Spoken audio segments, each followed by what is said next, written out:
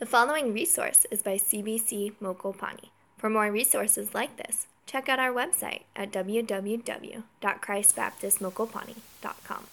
Please turn with me in your Bibles to the Gospel of Luke in chapter 8, the first 3 verses, but I will also, later on we will read Luke 7 from verse 36.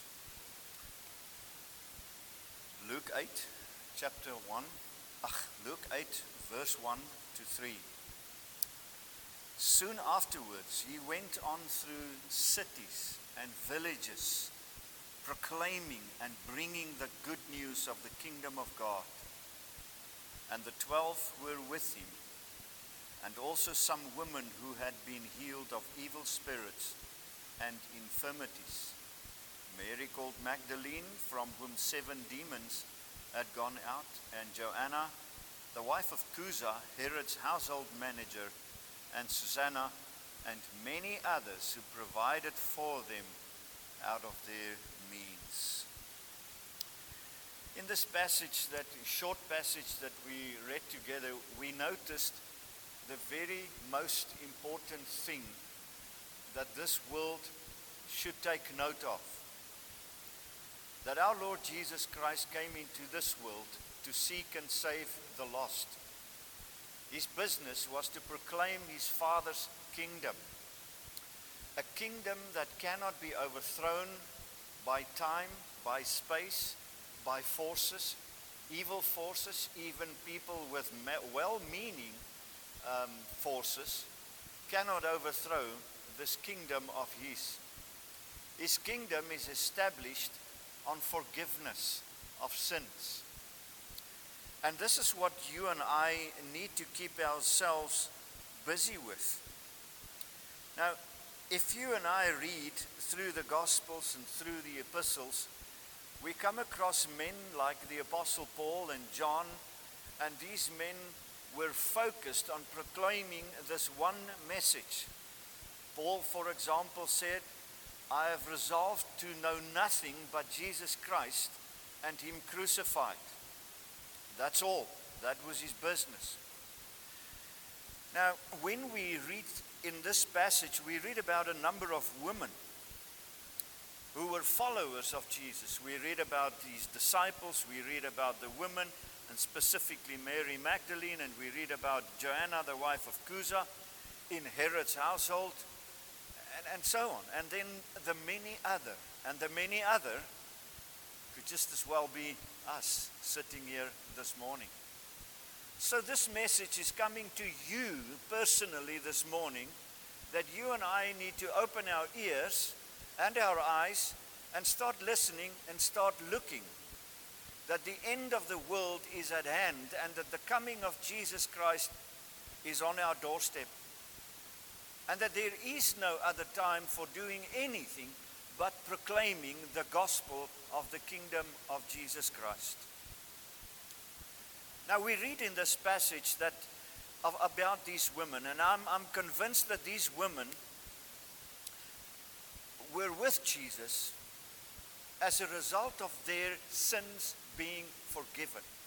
You realize that? Those who belong to the Church of Jesus Christ, those people's sins have been forgiven because they testify about the new birth. You cannot belong to the Church of Christ if you are not born again, because Jesus said, if you're not born again, you will not see the kingdom of which he came to proclaim.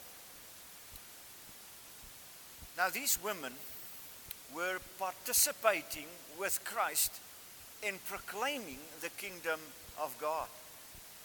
Now we read nowhere that these women went out preaching. They followed Jesus, and as we read here, that they provided for Jesus and his disciples out of their own means. But the very fact that Joanna was mentioned in the household of Herod would also mean that the word of God was declared even in the highest courts that they had known. And so Jesus made sure that his gospel was proclaimed among the poor and the outcast, among the sick, the demon-possessed, and those that were down and out in our society, but also among the highest in position in our society, in the kingly courts. And what we know is that they were reaping the spiritual blessings of supporting their master in his business. Now, when they supported him with their own possessions, it was not for selfish purposes, but to make sure that everyone knew firsthand that they were on the receiving end of the forgiveness of their sins and the healing of the world's oppression upon themselves. And we need to ask the question here, why did they do this? Why did they go along with Jesus? Why did they provide for him out of their own means while they also had their own homes to take care of? They knew that Christ's business was to proclaim the good news, that God in Christ became man, to die for their sins and to give them eternal life. You hear that, brother and sister? That is why Jesus came for you. He died for you. He died in your place so that you may go into this world and proclaim that the kingdom of God has visited you and that the kingdom of God had taken residence with you, in you, and there where you work, where you live, where you speak to people. You need to be a living witness of the gospel of the kingdom of good news, that God reigns through the new birth. And as a result of what Jesus did, he needed to be free from any burdens to do just that. What was that? To proclaim the kingdom of heaven. And that's why you and I have a job to do. That's why you and I are in this world, to make sure that the kingdom of God is proclaimed by those who are called to do so. Now, you can see here, as the word says there, they provided for them, meaning Jesus and his disciples, out of their means. They served him with their own possession. Now let me state it very clearly this morning. What was Jesus' business? If I ask Jenny this morning, what is your business? She will say to you, I'm the headmaster of a school. My business is to teach the children, to make sure that they are well equipped to face the world in which they grow up and live. And in the same line, she makes sure that they hear the gospel. That's her business. But to do that, she has others to support her. And that's the case with all of us here, to make sure that this church is in a position to proclaim the gospel of the kingdom. So I want you this morning to look at the business of Jesus, and his business was preaching. And we're going to pay attention to where he preached. We go secondly to look at what he preached, and thirdly we will look at his helpers. And you will notice that his business was this one thing, to make sure that your ears hear the good news that God in Christ forgave the world their sins, and everyone who looks with faith to him will be forgiven, and everyone who calls upon the name of the Lord will be saved. And God makes a promise that he keeps. Now, please turn in your Bibles with me to Luke 7, verse 36 to 50. One of the Pharisees asked him to eat with him. Now, look at this picture that the scriptures paint here to us. It's the story, it's a narrative. And in every narrative, God is the main character. And you will see how God in Christ stands out here as the God of comfort, the Father of mercy. Look at this. One of the Pharisees asked him to eat with him, and he went into the Pharisee's house. And he took his place at the table. And behold, a woman of the city, who was a sinner, when she learned that he was reclining at table in the Pharisee's house, brought an alabaster flask of ointment, and standing behind him at his feet, weeping, she began to wet his feet with her tears, and wiped them with the hair of her head, and kissed his feet, and anointed them with the ointment. Can you picture that? A woman of lesser character. And she's coming into your house. And she's doing something that is outrageous. Isn't it? And she starts weeping. And what would you and I say? Oh man, just get rid of this woman. Look at her. Isn't it? Now when the Pharisee who had invited him saw this, he said to himself, if this man was a prophet, he would have known who and what sort of a woman this is who is touching him. For she is a sinner. And Jesus answering said to him, Simon, I have something to say to you. And he answered, say it, teacher.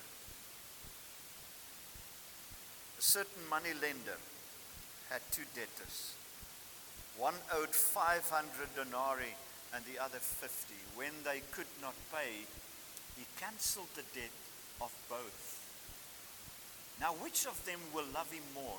Simon answered, the one, I suppose, for whom he cancelled the larger debt. And he said to him, you have judged rightly. This is kind of a logical question, isn't it? I mean, you don't need a master's degree in maths to do that calculation, isn't it? True. Then turning toward the woman, he said to Simon, do you see this woman? I entered your house. You gave me no water for my feet, but she has wet my feet with her tears and wiped them with her hair. You gave me no kiss, but from the time I came in, she has not ceased to kiss my feet. You did not anoint my head with oil, but she has anointed my feet with ointment. Therefore I tell you, her sins, which are many, are forgiven. For she loved much, but he who is forgiven little loves little. And he said to her, your sins are forgiven. Then those who were at table with him began to say among themselves, who is this who even forgives sins? And he said to the woman, your faith has saved you. Go in peace. Do you hear what is the gospel of the kingdom? When God sees the broken sinner breaking down, knowing her dependence completely on the master of preaching, Jesus Christ, what did he do? He saved her. Because Jesus said, I came to seek and save the lost. Now these verses are very important for our understanding of Christ's earthly ministry as Luke recorded it here in chapter 8, verse 1 to 3. He came to preach the kingdom of God. And the kingdom of God is about the good news that God in Christ forgives our sins. And you will say, Pastor, you have said that. I will say it 10 times over. That you can hear it again and again and again. Until you and I believe that God is out on looking for sinners to be saved. That's why you and I preach the gospel, brother. That's why you and I live in this world. Listen, your sins are forgiven. Listen to the words of God the Father. Because Jesus said, he who has seen me has seen the Father. I and the Father are one. Listen, your faith has saved you. Go in peace. And when God gives peace, no one can take it away, not even Satan. Can you see that it was an insatiable thirst that drove Jesus to preach the kingdom of God? His ministry was to forgive and to save the lost. That is the gospel. Now, after this incident of Luke 7, verse 36 to 50, it says here that Jesus, after this, soon afterward, he went about preaching. That was his business. He never departed from that. As Luke recorded later, he set his face steadfastly towards Jerusalem. To do what? To give his life as a ransom for many. That's what Jesus, that's his focus. So firstly, I want you to walk with me through this passage. And the first point I want to show you is where he preached. And listen carefully to what the Bible is saying here. He went from town to town, from city to villages. Now the Greek word there means he went about extensively. Now for those Greek fundis among us here, you can check that out, I'm not lying to you. He went about extensively. No road too difficult, too steep, or too lonely. The area of his ministry was covered thoroughly, from town to village, from city to village, whatever it is. The synagogues were open to him. But when they hear, your sins are forgiven. Oh, who's this man who can say your sins are forgiven? Didn't they have to know that God is in their midst? They were expecting Messiah. And when he arrived, they were too blinded. Even the Pharisees and the scribes and the very learned said, "Oh, Judah, Bethlehem from Judah, if you are not too small." And they quoted everything, yet they were too blind to see. Why? Because Jesus came from Nazareth. But they didn't know where he was born. Do you see that? You see, when Jesus was pushed out of the synagogue, he went to the streets and the lanes and the marketplaces to preach the kingdom of God. And it was the burning passion that Christ had for his Father's kingdom. Look, he says, after that incident with that lady of doubtful character could turn and be saved.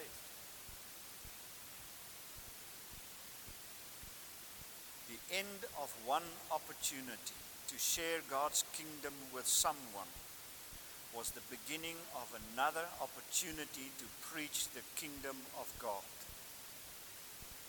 You and I must do that. That is your challenge. You see, the Lord Jesus Christ could not be confined to one little area, because the light of the gospel of the kingdom was to shine in many areas. Here we assemble on a Sunday morning to hear the gospel preached to us. But from Monday to Saturday, you are from town to town and village to village, from house to house, to do what? To proclaim with your life the kingdom of God. People can see in your life that you are different. People can hear from your speech that you are a forgiven man or a forgiven woman. People can see in the way that you work in the workplace that you are forgiven, that there is something different in you. Your tea breaks are shorter than the rest. And you don't pack up 5 to 5 in the afternoon. You pack up exactly on 5 o'clock and then walk out there. And you don't steal the pencils like the rest of the world. And you don't take a writing pad and take it home with you when it belongs to the business. No, you are different, brother and sister. You are different because you are saved. Can you see that Jesus set an example to his followers that those whose business the preaching of the kingdom of God is should follow his example? And the fact is, the Bible mentions here towns and villages. And that indicates to us that Christ is also interested in the plain country people where you and I live. But he's also interested in the big cities where there are millions of people. Do you see that, brothers and sisters?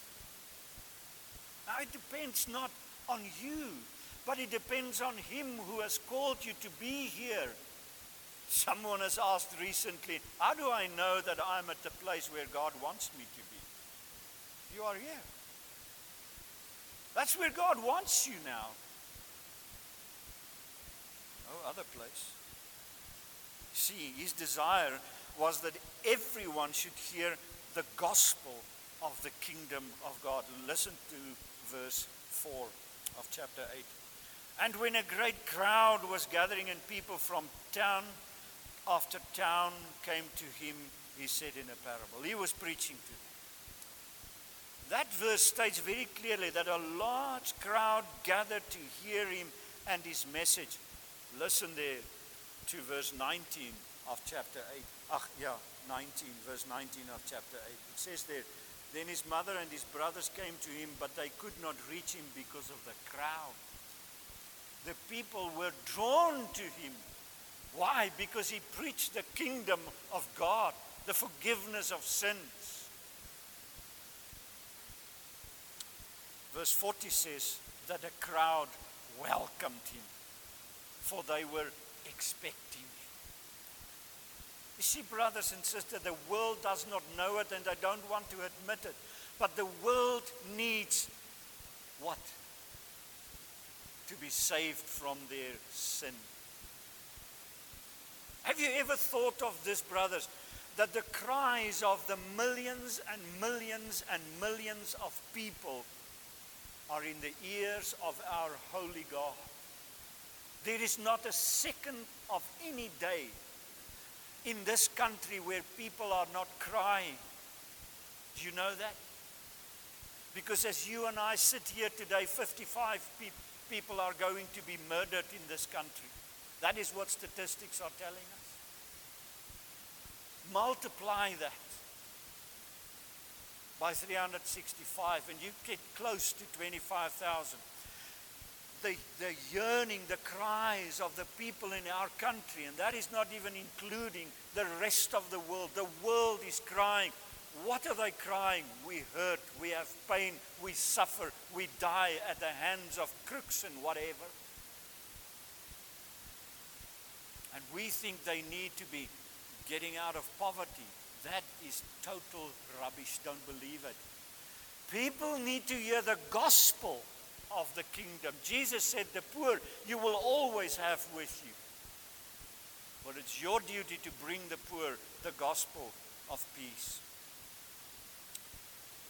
In verse 45, Jesus was asking, who pressed against me? And his disciples said to him, Lord. And I think if they were speaking in true human language, they would have said to him, Jesus, are you crazy? I mean, look at the crowds. They are pressing in on you. And you ask, who has touched you? All of us are touching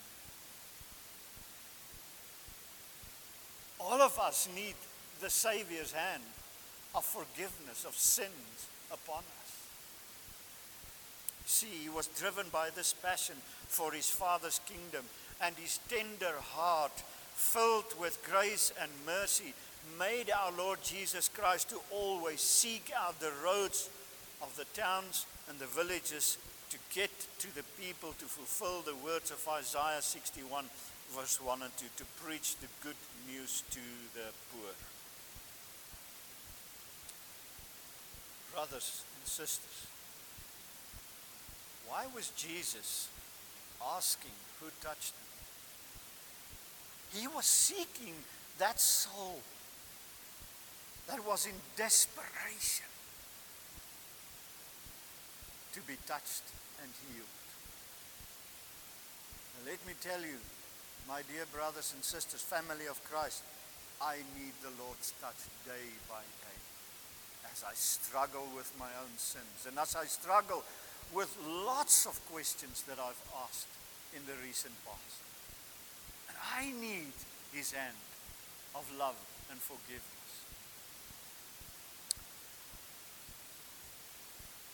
Secondly, what did He preach? He preached the good news of the kingdom of God. God was now setting up His good news among them. And this was the reason for His coming to earth. It was to set people free. Men and women and children.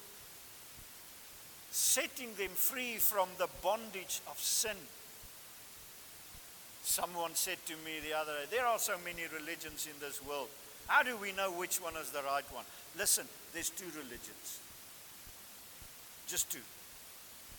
The one where I work myself to death and I gain nothing.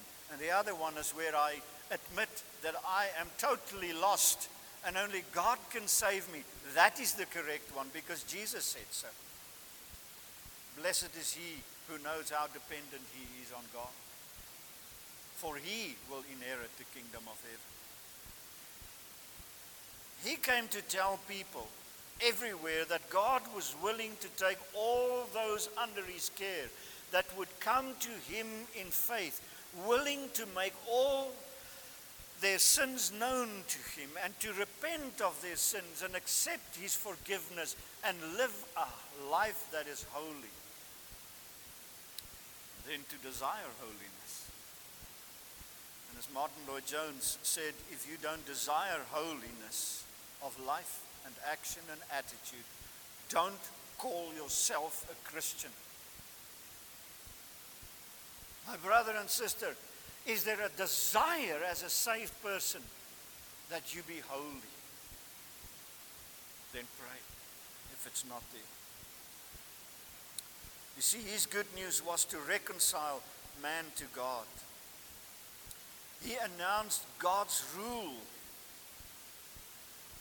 that sin will no longer have dominion where Christ is accepted as Savior and Lord. He was announcing that Christ ruled the hearts and the lives of men and women. That is why he came. That is what he preached. He preached a hope that would not be able to be taken away from us. He was preaching his rule built on a relationship of peace that will transcend all human understanding. It is a rule that says, your kingdom come, your will be done. Lord, whatever you bring over us, on us, in us, through us, let your kingdom come, Lord, but use us for your glory. And it speaks of complete salvation where earthly wealth and possessions are not the ruling factor, but God's love and grace. That is why these women of Luke 8, verses 1 to 3,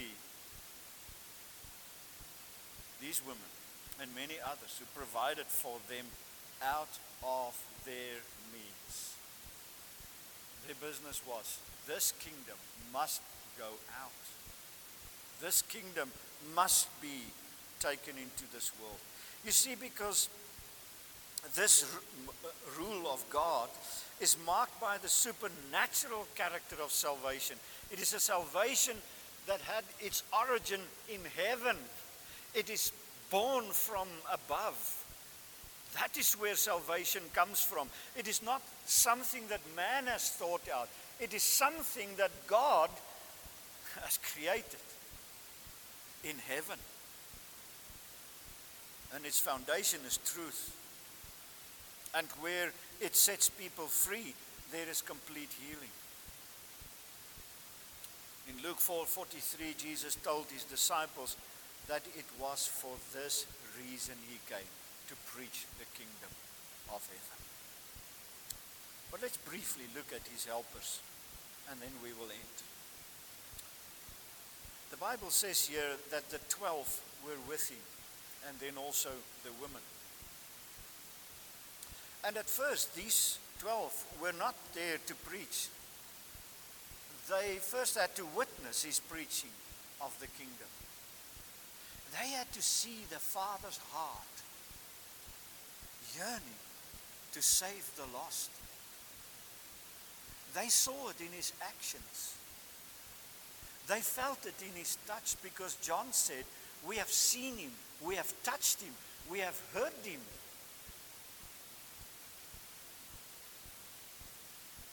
So brother and sister, you first have to see with your eyes what Scripture has revealed to you. You first have to hear the voice that says, come unto me, all who are weary and heavy laden, and I will give you rest.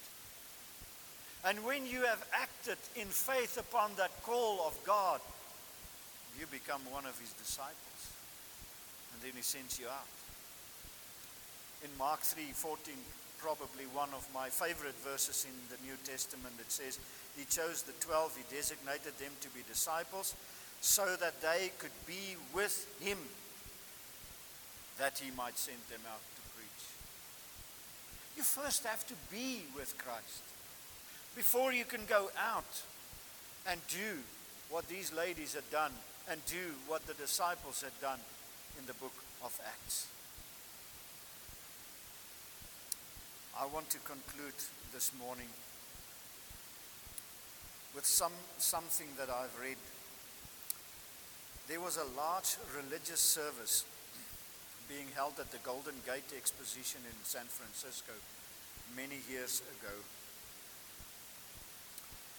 And many people quickly became aware that the minister delivering the main address there was not thoroughly orthodox. But he was a very talented, gifted speaker. And he began to direct most of his eloquence against the power of the blood of Jesus Christ. Now, Ruth E. Marsden relates that when his fluent oratory ended, a very timid elderly lady stood up in the midst of the crowd and softly began to sing a great hymn by William Cowper. It's spelled Cowper, but it's Cooper. And as a touching rebuttal to the modernist remark, this lady was singing this song. There is a fountain filled with blood, drawn from Emmanuel's side, and sinners plunged beneath that flood lose all their guilty stain. What was she singing?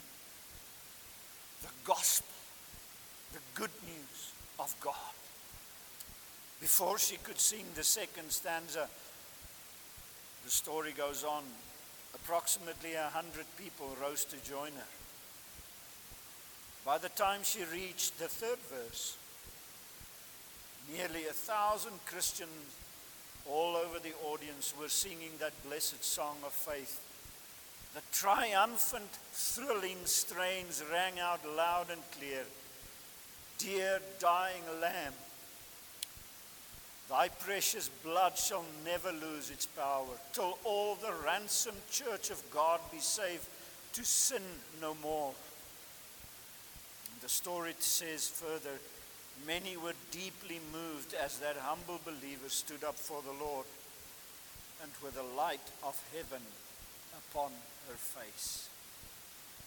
I challenge you this morning, my brother and sister. Will you stand up with us and sing the last hymn this morning? Let us also serve our Master and his interests like these ladies had done with their means. Maybe you want to go home and do something with what God has entrusted to you and invested in the kingdom that is proclaimed here in Mokopane.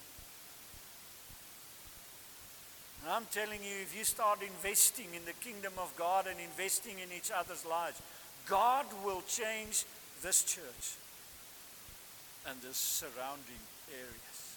Believe me, because this is what I see in God's word. Amen.